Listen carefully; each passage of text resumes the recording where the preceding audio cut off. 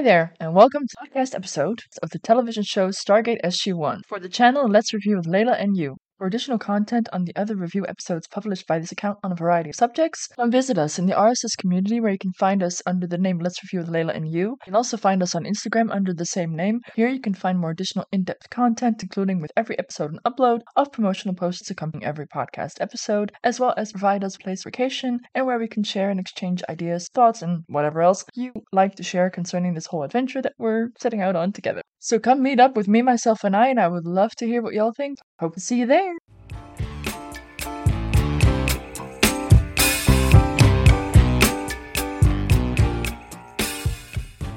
Welcome back for the review of another Stargate SG-1 episode. Today we're reviewing episode 6 called The First Commandment. It was written by Robert C. Cooper, first of many, and the episode was directed by Dennis Barry. The original air date was August 22nd, 1997. As per always, the episode starts off with an MGM lion roaring. The opening scene of the episode is at night, and we see two men running. Clearly, something is chasing them. The one named Connor reaches the gate, dials the gate, and sends the iris code. While he's sending the code, he notices that his friend is no longer with him, so he goes back for him. Though Connor seems to hesitate, he does appear to leave Frakes behind. So much for we don't leave our people behind. While Frakes is on the ground, we see him getting approached by another SG member, but he doesn't help Frakes. He seems to be the one that Frakes and Connor are running from. A man walks up wearing a robe over his Stargate uniform, and while he walks up, he proclaims, "I'm disappointed in you, my son," as he grabs his gun and up close shoots Frakes, presumably dead. You see that Connor hears the shot. The leader sees in the distance that the gate closes and assumes that Connor got through and orders them to burn Frakes' body. Lordy, clearly something has gone wrong on this mission. After the introduction song, we see SG-1 arrive on the planet, accompanied by a large thing, and I had to look this up. It's apparently called a FRED, F-R-E-D, and stands for Field Remote Expeditionary Device. Oh, gotta love the military and their acronyms. The FRED is a 6 or 8-wheeled remote-controlled carrier full tools, supplies, and weapons. Handy! So the first thing I note in this episode is the headgear. Again, I'm sorry, but this time it's really all over the place. O'Neill is in his infamous standard baseball cap. Carter is now wearing a fisherman's hat. Daniel is wearing a large bandana, and it's now only Teal'c that still wears the helmet. We see Carter and Daniel applying sunscreen because apparently this planet has an unusually high UV radiation, so protection is key. They muse on how different the planets are since Abydos, and granted, Abydos was a desert planet, but ever since, the planets that we visited have been suspiciously like British Columbia, Canada. If you know, you know.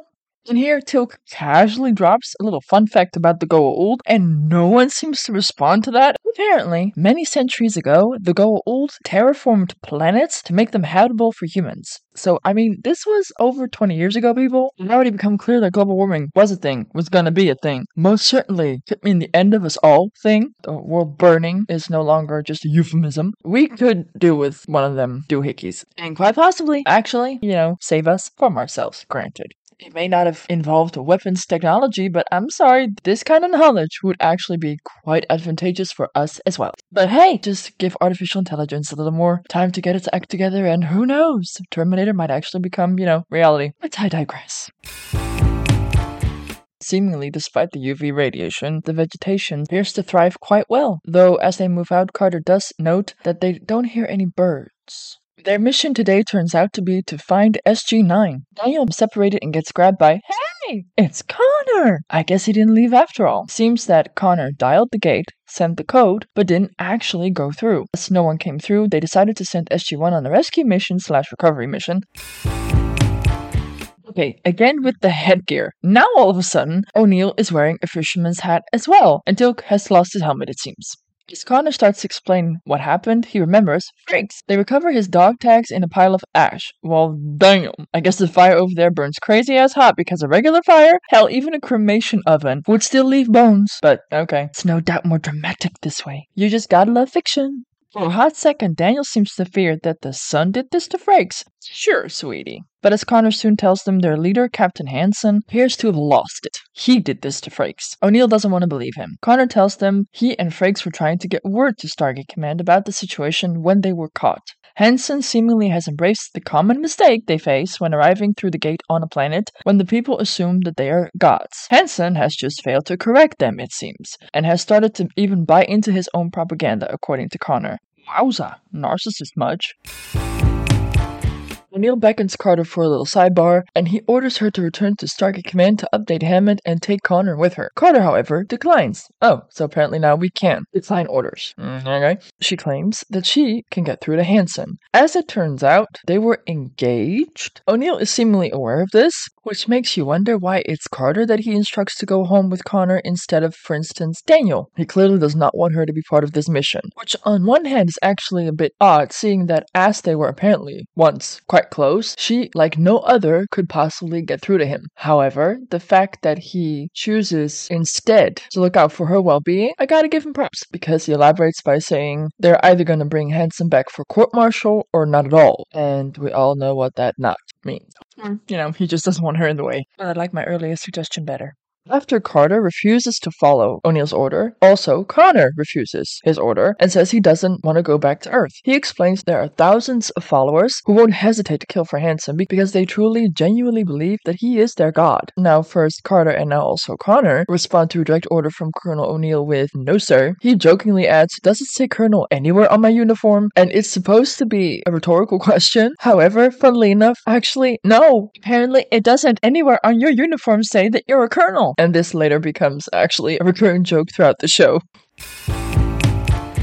Shockingly, O'Neill quickly concedes with a deep sigh, saying, "We're off to see the wizard." Oh goody, a Wizard of Oz joke. Actually quite appropriate given the circumstances. As they talk about the intense UV radiation and O'Neill asks why on Earth are they traveling through the daylight, Connor in all seriousness responds with, "We're not on Earth." And yes, quite accurate. One is gonna get old really fast, but yeah, it's still early days and the joke is such a shoo-in, you gots to make it. I get that, I can respect that. Interestingly enough, as Carter points out, even in the pouring rain, they'd still be burning without the proper sunblock. And it wasn't until someone online pointed that out that said if that really was the case, the UV radiation was really that strong, they would have had to wear protected sunglasses at all times, otherwise their eyeballs would get severely burned and, ow, painful. But yeah, and of course it's fiction, so you can't put them in ski goggles the entire time, but noted. Next, we see Carter and Daniel at night by a campfire eating, and Daniel comments, probably with a little wink to the movie, saying, "This tastes like chicken." But he doesn't exactly look happy, unlike the movie, and we soon find out why. Apparently, it's supposed to be mac and cheese. And yeah, that should not even be remotely in the range of possibilities. Someone has seriously messed up if you can fuck up mac and cheese. I mean, if ever there was an easy meal to make, either from scratch or from a little baggie, how can you fuck up mac and cheese, dude? They're really ramping up the Wizard of Oz jokes. Carter asks Connor if they need to lie awake and worry about any of the indigenous lions, tigers, or bears. Oh my. Okay, I added the oh my, but for real, you hear it in your head when you watch that scene. And yeah, this is evidently a very Wizard of Oz heavy episode.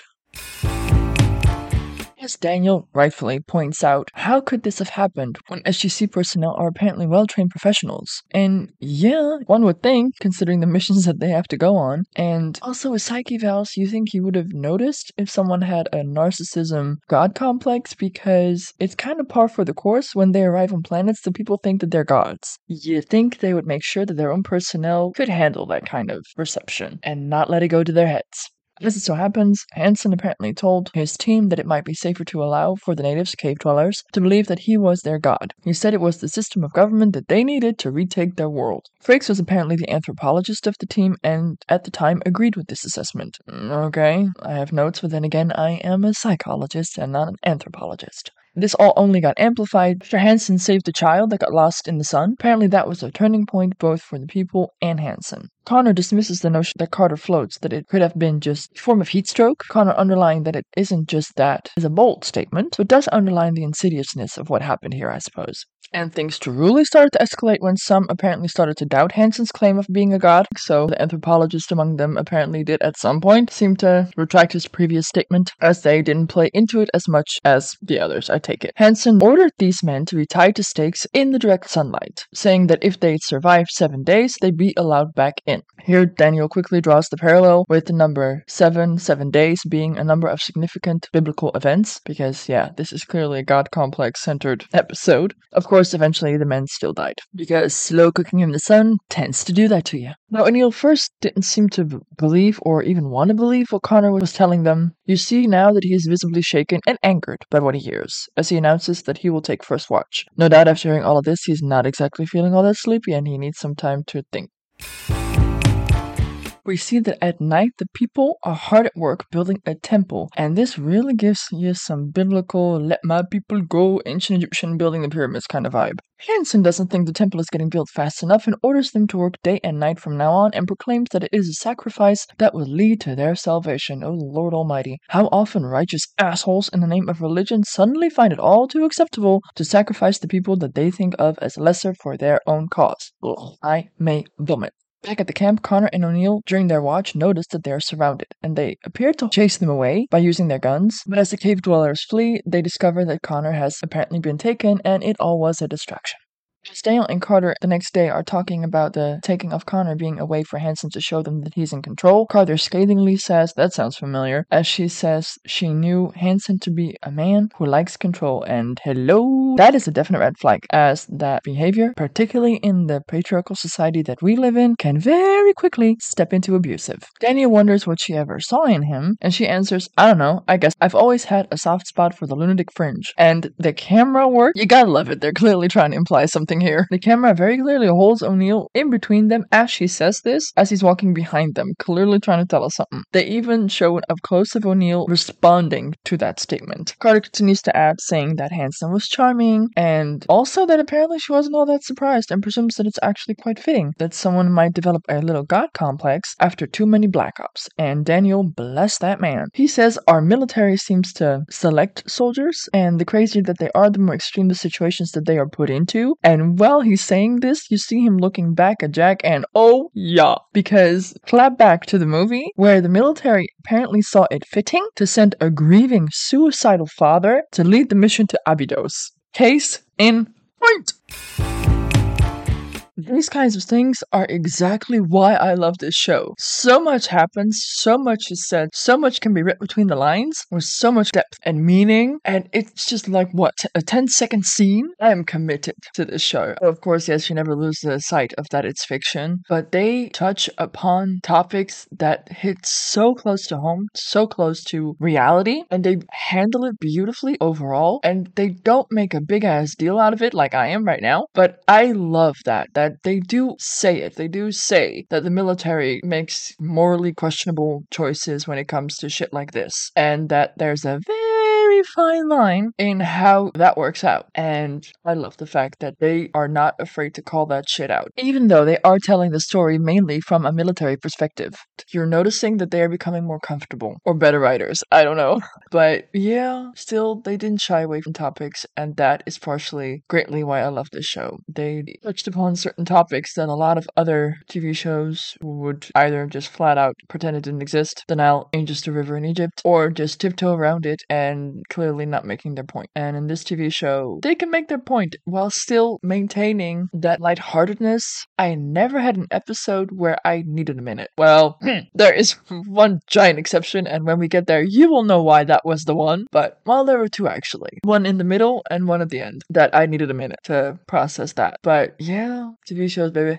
It truly is an art form that can really matter and inspire and give you all the feels. For instance, in contrast, there have been some episodes, particularly on Criminal Minds, that stick with you. And same with Law & Order Special Victims Unit. They both are very good shows. I recommend because it highlights a lot of the dark and twisty psychological profiles of people in our society. And if we would just shine a light on it a little more and know how to recognize it and also how to treat it better, my hope is that we can hold people accountable sooner and thus hopefully minimize the damage, at least mitigate mitigate it a little better. And I mean, the fascination with true crime is way there, it seems, lately, although that mainly has to do with sensationalizing serial killers, which I approve of a little less. But hey, if it makes you more aware of what people are capable of and also the signs that you should look out for, God bless. Go forth and educate yourself. I think we would be a lot better off for it. However, that is not a TV show that you should binge, because then it just gets very depressing. For instance, ER TV show, I absolutely commend them for writing, making, and airing the episodes of Dr. Carter, later Dr. Kovac,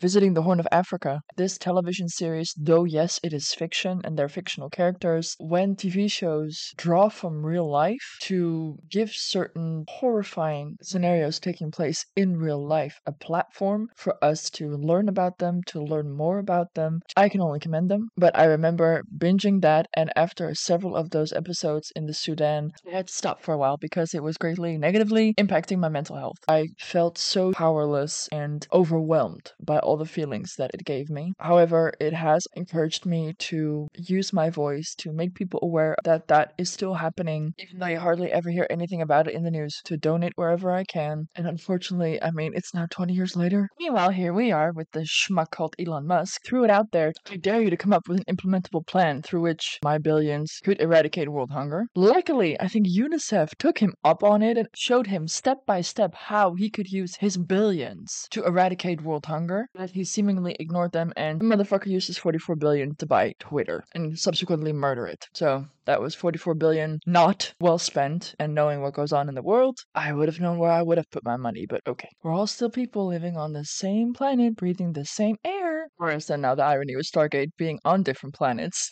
But hey, apparently, according to Tilk, all these people are our long lost ancestors, so if it helps to relate to people to make it more relatable to you, ta-da! Connection made. Again, we digress.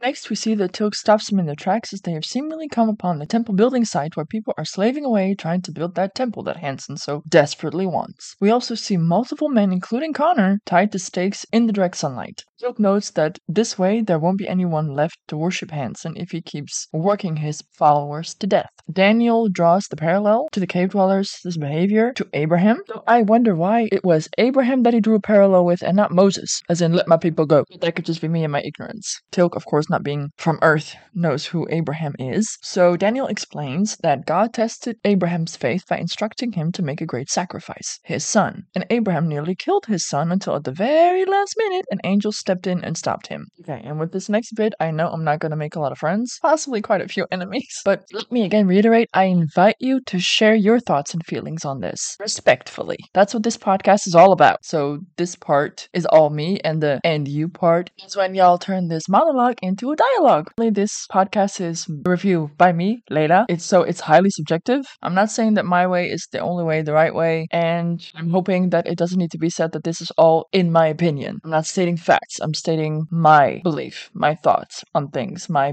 feelings, my viewpoint. You can either love me or hate me for it. That I leave to your discretion.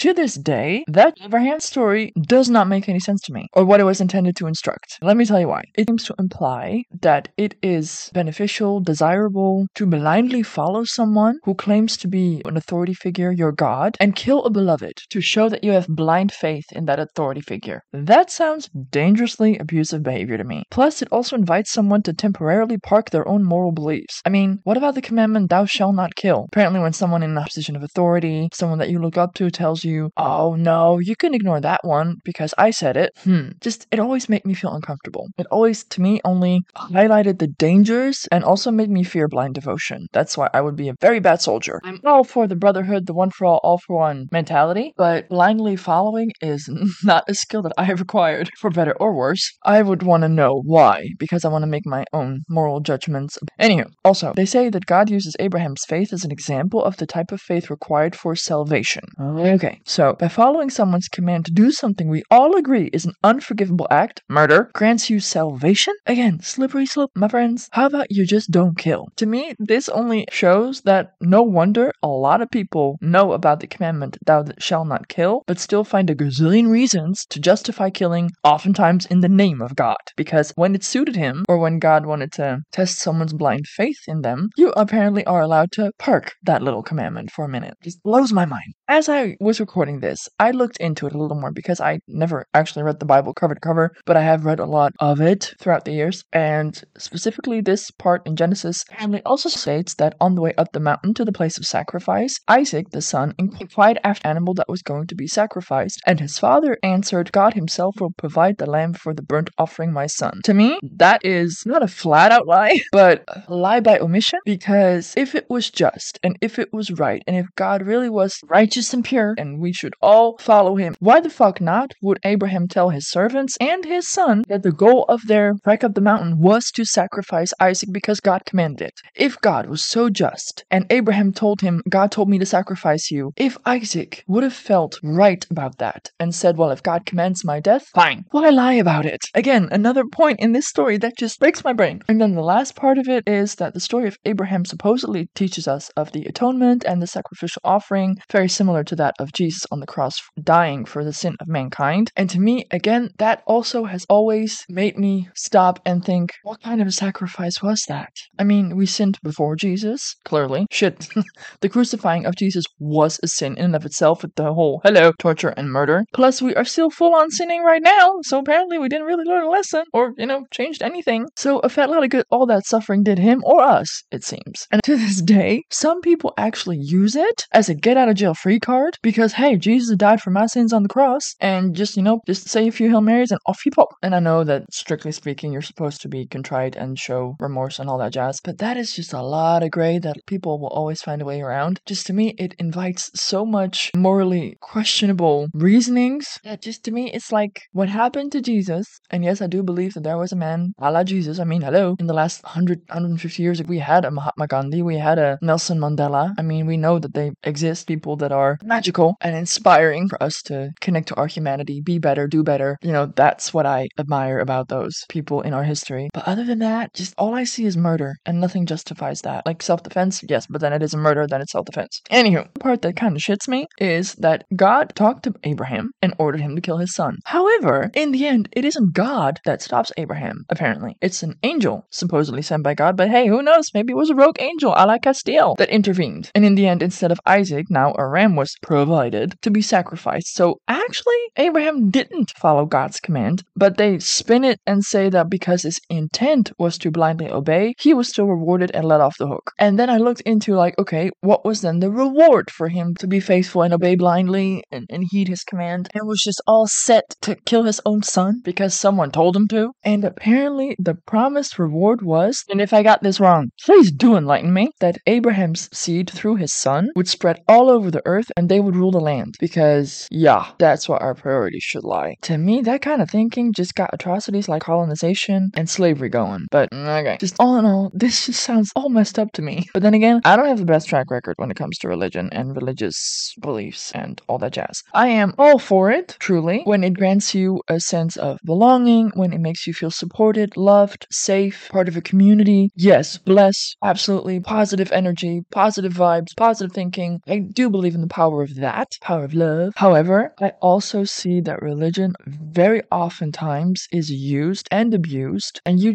lose me once you're placing yourself above someone else, encouraging to either give away or allow someone to take away your own sound judgment, your humanity. To me, that is a very slippery slope that opens the door to a lot of abuse and manipulation, and hardly ever gets used for good. And also, a lot of religions inherently place one or someone above another, and I do not respond well to that. I do not respond well to any kind of ableism or supremacist thinking or acting, so yeah, there's also that. That's basically where you lost me with Christianity. As soon as I heard that commandment from I am your one true God and you shall put no other God before me, above me, I don't know what the actual phrasing is, but that was like, to me, that was the point where I went, okay, and I'm done. Like, I'm all for learning all the different perspectives, and we have all different experiences and perspectives and viewpoints, and I think our differences are our strengths, and we can only learn from each other and gain from each other. That is how I view it, but oftentimes our differences are villainized, used to play us out against each other, and yeah, ableism has played a very big part in my life, not in positive ways, so that I'm a little sensitive to that particular construct.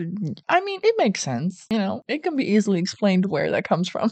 Oh boy, here I go again with making the episode longer than the actual episode itself. But I mean, hey, it's an episode about religion, and religion has caused a lot of conflict and generates a lot of feels and thoughts that have occupied us for many thousands of years. So I think, yes, religion does continue to play a part in this TV show. This one particularly really was very Christianity heavy.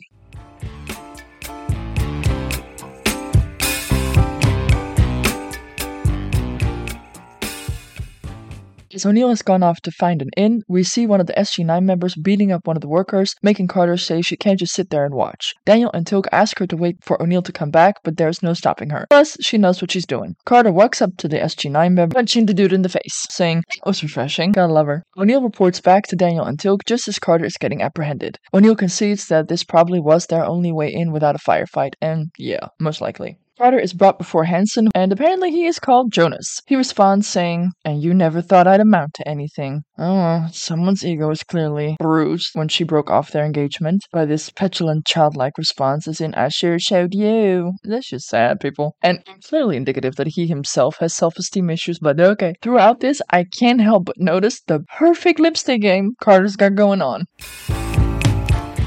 Jonas truly seems to believe that he is helping the people after being taken from Earth and forced into slavery. When Carter calls him out for posing as their god, this sets him off, saying it's a matter of definition. He adds, "My people need me, believe in me, and because of their belief, they work, building a civilization which is better than rotting in caves." I mean, see, this is my point. It's a slippery slope, because what he just did is shift the slavery, not resolve it, not save them from it. He just now shifted it to serve his own purposes, and still fully seems to believe that that is righteous and behavior befitting a god. Jonas shows Carter drawings in the cave, saying he wishes he understood them, but explains he can't ask the people about it because supposedly he is all-knowing. Oy, again, I may vomit. Through all of this, it sometimes truly baffles me the inherent error in that way of thinking. The belief asking questions is not befitting of a superior being because he is supposed to know everything. All that does is feed into the narrative that you are superior or a superior being when you know a lot. And if you don't know something, that is sign of inferiority. And that kind of thinking is very ableist.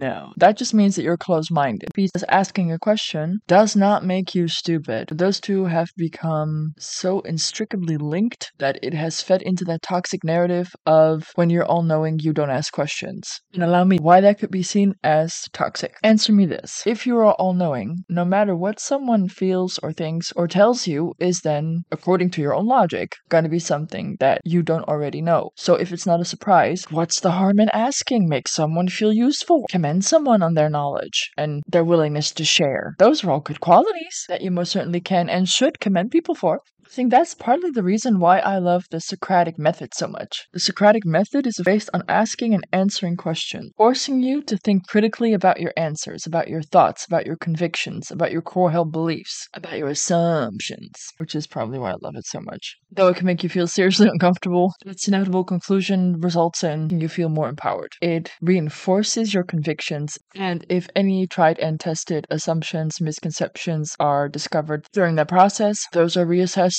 and adjusted accordingly. So I always just experience it as a win-win. You weed out the unhelpful misconceptions, assumptions, and you've either replaced them with a more healthy, more accurate notion for belief. You strengthen the ones that have apparently been tried and tested and survived the testing stage, and can not only guide you further and help you along your path of building a more happy, healthy life for yourself. For those not interested in the Socratic dialogue method, let me quickly explain a little about what it entails.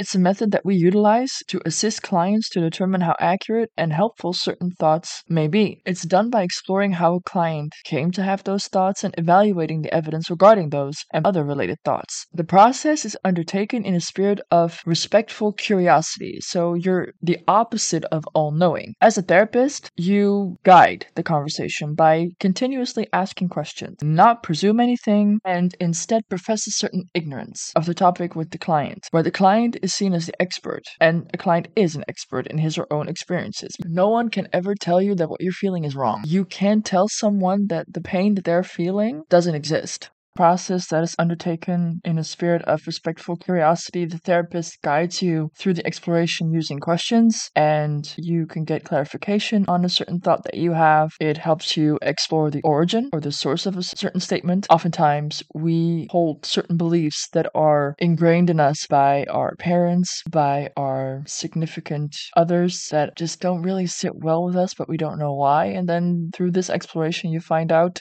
that uncomfortable feeling that I keep having is because I am trying to live my life according to someone else's expectations or, something along those lines. It helps you examine the implications and the consequences of a certain statement, for instance, where it can highlight and possibly over-exaggerate a certain fear, and thus it holds you back from doing something that you really want to do but are too afraid to do because you are afraid that when you do it, the sky's gonna fall. And it also can help you explore alternative viewpoints and roads to be taken, like what would happen if you would quit your job today, and what would happen after that, and then what would happen, and then what would happen. So it really forces you to think things through and to test how accurate those statements, feelings, viewpoints, roads taken make you feel, because there is no wrong or right, because if it feels wrong to you, that's all that matters. Your feeling is clearly trying to tell you something, because what's right for you isn't necessarily right for someone else, and vice versa. What's wrong for you isn't wrong for everyone, but you're not everyone, you're just you. So by all means, do you.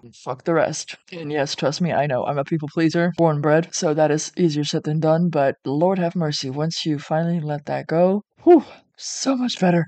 In addition, you subjected to a critical examination to test how accurate that thought is or that held belief is. For instance, what are the odds of your specific plane crashing, seeing how many flights daily depart and land without incident, and if there's something with the plane, how often does it result in a fatal crash? Those sorts of things. The chance of that happening to you, does that justify that particular anxiety influencing your life to such an extent that it negatively impacts your day-to-day life or relationships? Like, test them. What are the odds of that happening? And through that, you can adjust, reassess, or hopefully your fear of that happening to you lessens to the point where it doesn't constrict you. Wait, was that in one of these episodes that I said about that? No, this one on my other channel, Let's Review 2023. I referred to a very not helpful but still very funny supposed therapy video recorded with Bob Newhart as a therapist, and it's hilarious. It's called Stop It. I'll add the link to it on my Instagram account. Let's Review with Layla and You. Don't worry, it's not actually a therapeutic method utilized, one would hope, goodness, but it's hilarious because basically that is what we're telling patients, clients to do. Just,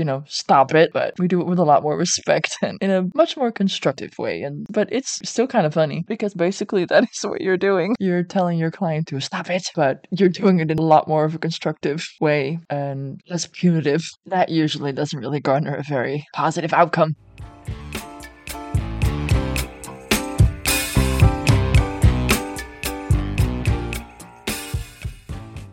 Lord have mercy, we have deviated quite a bit today. But hey, you can't claim to be an educational podcast when you don't seize an opportunity to educate and share your knowledge. Or in this case, my knowledge as a therapist. Share your knowledge with the world, hopefully creating a better world. But yeah, enough of that. Now let's get back to the episode.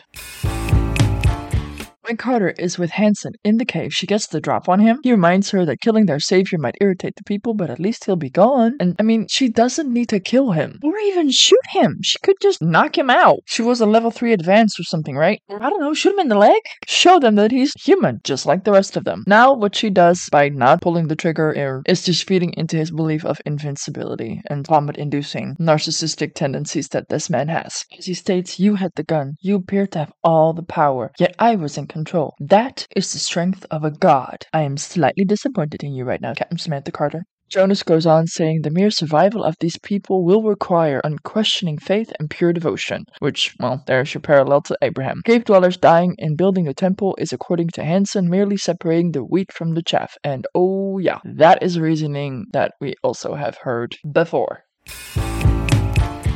Back on the ridge, the boys' plan is to single someone out to approach, and we see the man slinking off that got beat by the SG-9 member to go drink at the creek. Meet Jamala. Daniel introduces them, and Jamala even recognizes Teal'c as a Jaffa. Daniel tries to ease Jamal's fear of Teal'c by asking Teal'c to smile, and he just, no. I mean, it's got nothing on Sheldon, but jeez. O'Neill even responds with, "You're gonna have to work on that a little bit." And yeah, it's not like you're a robot. Jamala tells them that if they finish the temple, Jonas has promised to make the sky orange. Apparently that'll make it safe to be out in the daylight. Teal'c, surprisingly, seems to recognize what this is referring to. The device Teal'c draws, Jamala recognizes, at the same time that we see Hansen show Carter this exact device in one of the caves. Apparently he's already figured out that it's a device left by the Goa'uld, and Carter now realizes that Hansen never wanted to see her, but he wanted her to come to figure out how to turn on the device. He tries to deny it by saying that he wanted her to become his goddess. Yeah, sure, keep peddling that. And as she, of course, refuses to turn the device on or even try to figure out how it turns on, he stone cold threatens that if she refuses, they will just wait and watch every single cave dweller die in the sun, after which he will kill them both. And yeah, shared murder-suicide already planned out is usually a bad sign. That whole do what I ask or else. If there ever was a red flag, people, that's a big one. Next, you see him pulling out a Bible, and as he's flipping through it, he says that he'd been carrying it around with him for years, looking for God, after which the camera zooms in as he says, "And here I am." And that just makes your skin crawl. And I mean, yes, I believe that God is in all of us, or as Reverend from Rum DMC always said, God is love. I do believe that, but people who claim to be God incarnate, or the hand of God, or the voice of God, or believe that they're closer to God than you, that just, no. Those kind of people just skeeve me out. Because in doing that, they're putting themselves up on a pedestal, raise themselves to a higher level of importance, which often is synonymous to worthiness. Just, again, slippery slope. Like I said, that for me is triggering, like that we're different and that we can learn from each other, yes, of course, but in worthiness, we are all the same, in my opinion. I'll add it for this one.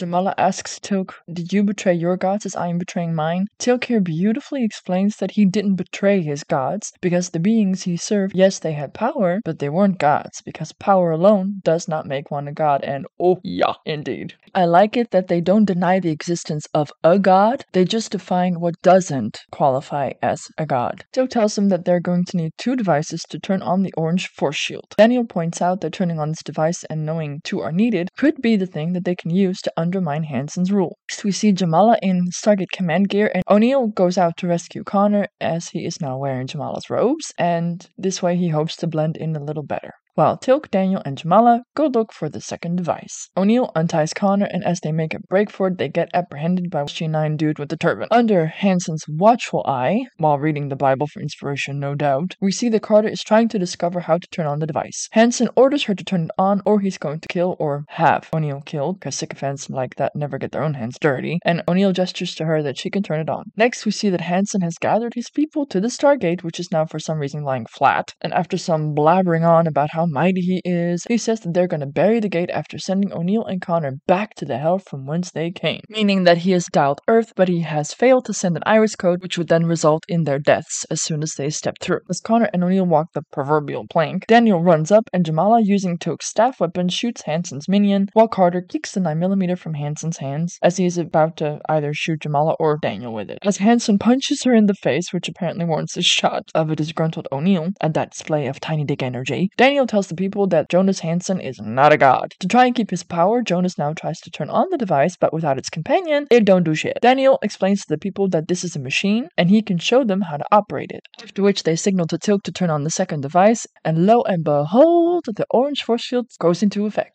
As all now seems lost, Jonas grabs Carter and tries to jump both of them into the wormhole, resulting in their deaths, but of course our mighty Colonel O'Neill stops him, which then allows the people to jump on Jonas. Seems they finally got with the program and realized that Jonas had been lying to them. Oh, how the mighty have fallen. They grab Jonas and toss him through the gate. Though Carter looks a little saddened by that, mostly her face just clearly says, that's what you get for dicking around. So wrap up the episode, we see Carter and Daniel finally have found their helmets. O'Neill, though, is still wearing his fisherman hat. They discuss whether or not to give the people the advice to bury the gate after they leave. Teal'c doesn't believe that the Goa'uld will be back, so wherein lies the harm? Daniel even sees them coming back, but Carter thinks that they've done enough to the people of this world, and I kinda have to agree. While thumbing through Hanson's Bible, O'Neill asks Carter what's on her mind, as she's clearly still struggling with something, and she confesses that she had the chance to end this, but didn't. O'Neill tells her that killing a man is no badge of honor, and ain't that the truth? He gestures to the Bible in his hands, referencing to the commandment, thou shalt not kill, mistakenly thinking that it's the first one, hence probably the name of the episode. Though I kinda have to agree with O'Neill. I think that should be the first commandment. Love thy neighbor and thou shalt not kill. That covers the most important bits, right? Done and done. But he drives his point home by saying every time that you break the commandment, the no killing part, you take a step closer to Hanson, and yeah, I think that beautifully interprets that commandment and the choice whether or not to park it when it suits you. The episode then ends with Daniel dialing the gate and the team going home, leaving the people behind with an orange sky. Lordy, that has got to do a number on your eyes after some time, right? But I guess, everything's better than fried eyeballs. Though I would never call myself or be called a Bible thumper in way, shape, or form, I do think that this episode, though it was very Christianity heavy, made its point about certain topics and commandments quite clear, even though I myself, as I've clearly shown you, do not strictly believe in the whole tellings as they are in the Bible. I think that they did it beautifully and respectfully. So overall, I do quite like this episode.